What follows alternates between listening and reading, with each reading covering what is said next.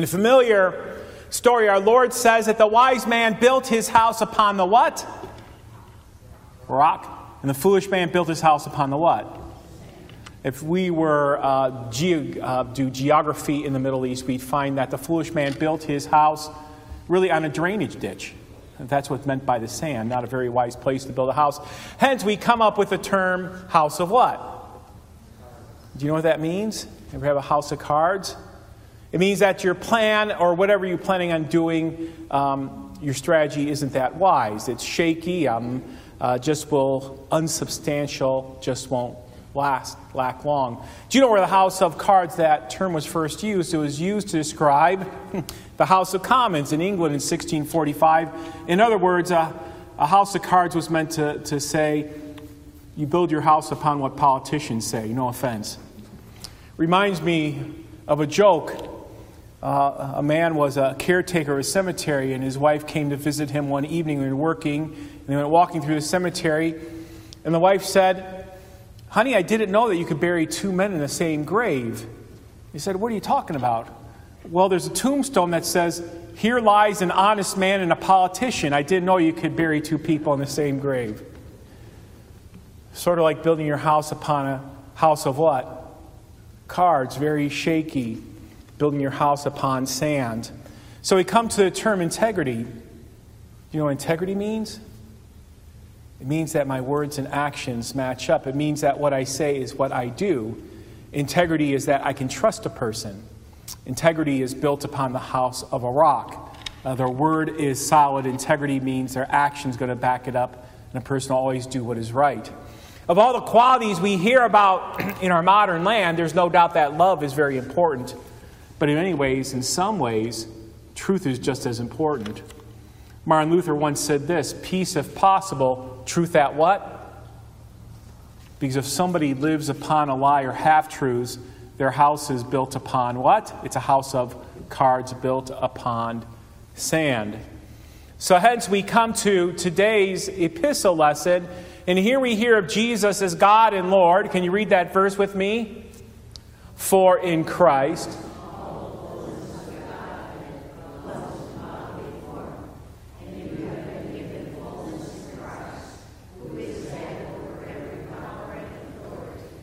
So there, built on the rock, Christ himself, who is God in bodily form, who has all authority in heaven and earth, and the church is built upon that foundation, that our crucified Lord is God and Lord of all. And the blessing is that this truth was given to you in your baptism.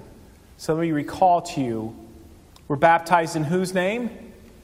Father, Son, and the Holy Spirit, God's own name. Every time that the sign of the cross is made, we are reminded of our baptism. Every time the Trinity is mentioned, we are reminded of our baptism.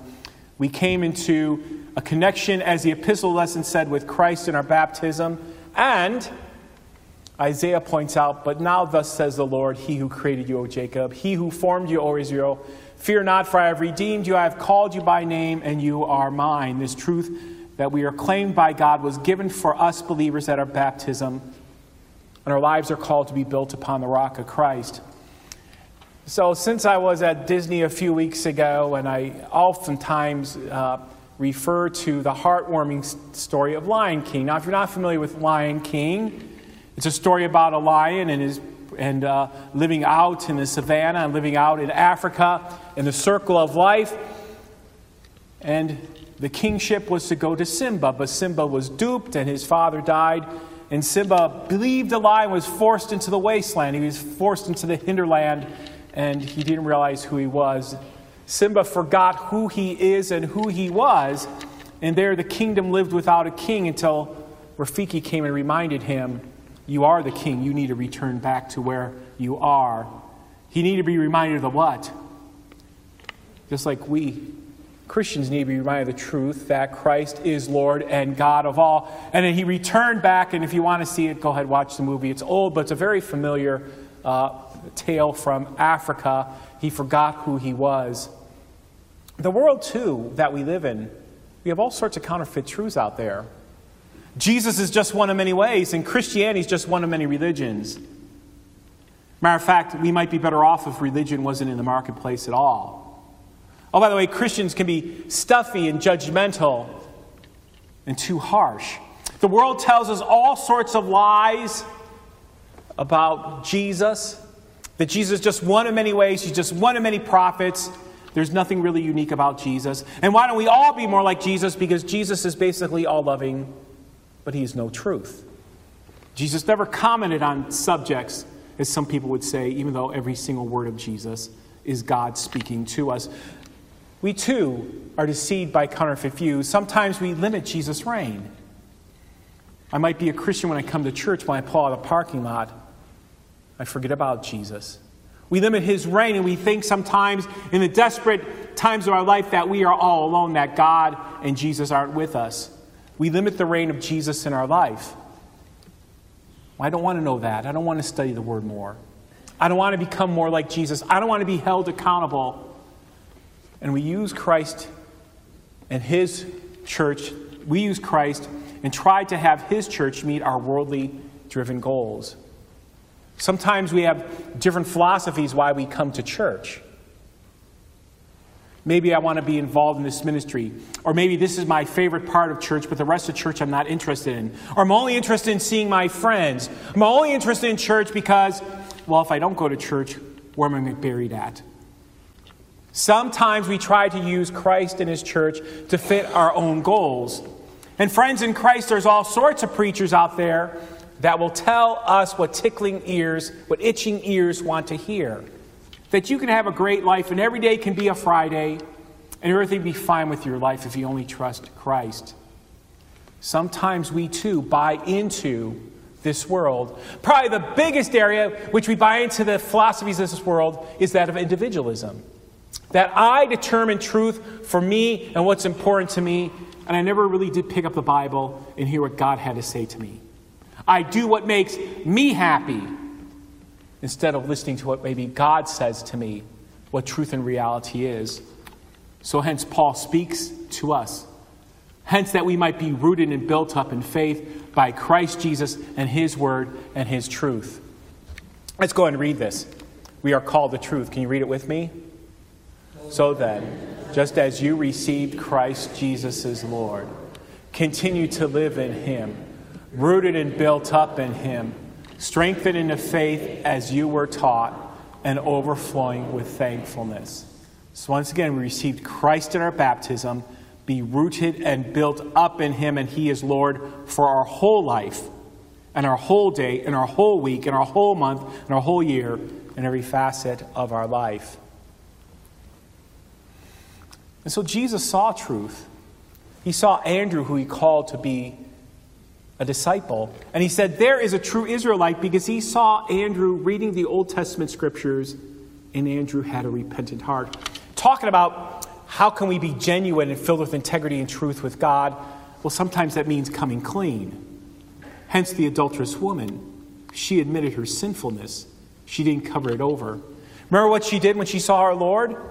She took a bottle of perfume and poured it where? Lord's feet, and cleaned it with her hair with a repentant heart. Being truthful sometimes means looking in the mirror for our own faults and our own weaknesses. Remember, Scripture says this: before I take my speck out of my neighbor's eye, do what? Take a log out of my own eye. Being truthful in Christ many times means coming clean, and sometimes I don't allow Christ to reign all the way in my life. I sometimes segregate my faith from other areas of my life, or I make excuses or rationalizations for what I do. But not so the adulterous woman. She came clean. She admitted her sin and was touched by God's grace, and you saw her great act of faith. And then there is Peter. Remember Peter who denied Jesus? Now we're all very familiar with that our Lord came back to Peter after he rose from the dead and 3 times asked Peter, Peter, do you what? Love me? Peter said, yeah. And then Jesus said this to Peter: you will be led where you do not want to go. Now many people see that as foretelling Peter's death. Remember how Peter died? How? Crucified upside down. He's a martyr for his faith. He took Christ's reign seriously, even though before the death and resurrection of Christ, he oftentimes stuck his foot in his mouth. You and I We are called being rooted up in Christ in his whole authority, his whole being in God. True faith, true repentance, true service. A picture of a sculpture, the word purity and impurity. I want to talk to you the word sincerity. In Latin, the word sincerity has to deal with a sculpture. Now, this is before the day of cameras, or we have smartphones we can take pictures with, and we can send them via, I don't know, the electronic world to everyone. But in Jesus' day, it was really expensive to hire a painter, and there were no pictures. But sometimes if you had some money, you make a sculpture of yourself. That's where the idea of a bust came from. We don't know what so-and-so looks like, so we build them a bust. But the word purity and sincerity come from a sculptor who doesn't make a mistake. Because if I'm a sculptor and I make a mistake, I'll use wax to fill in the hole.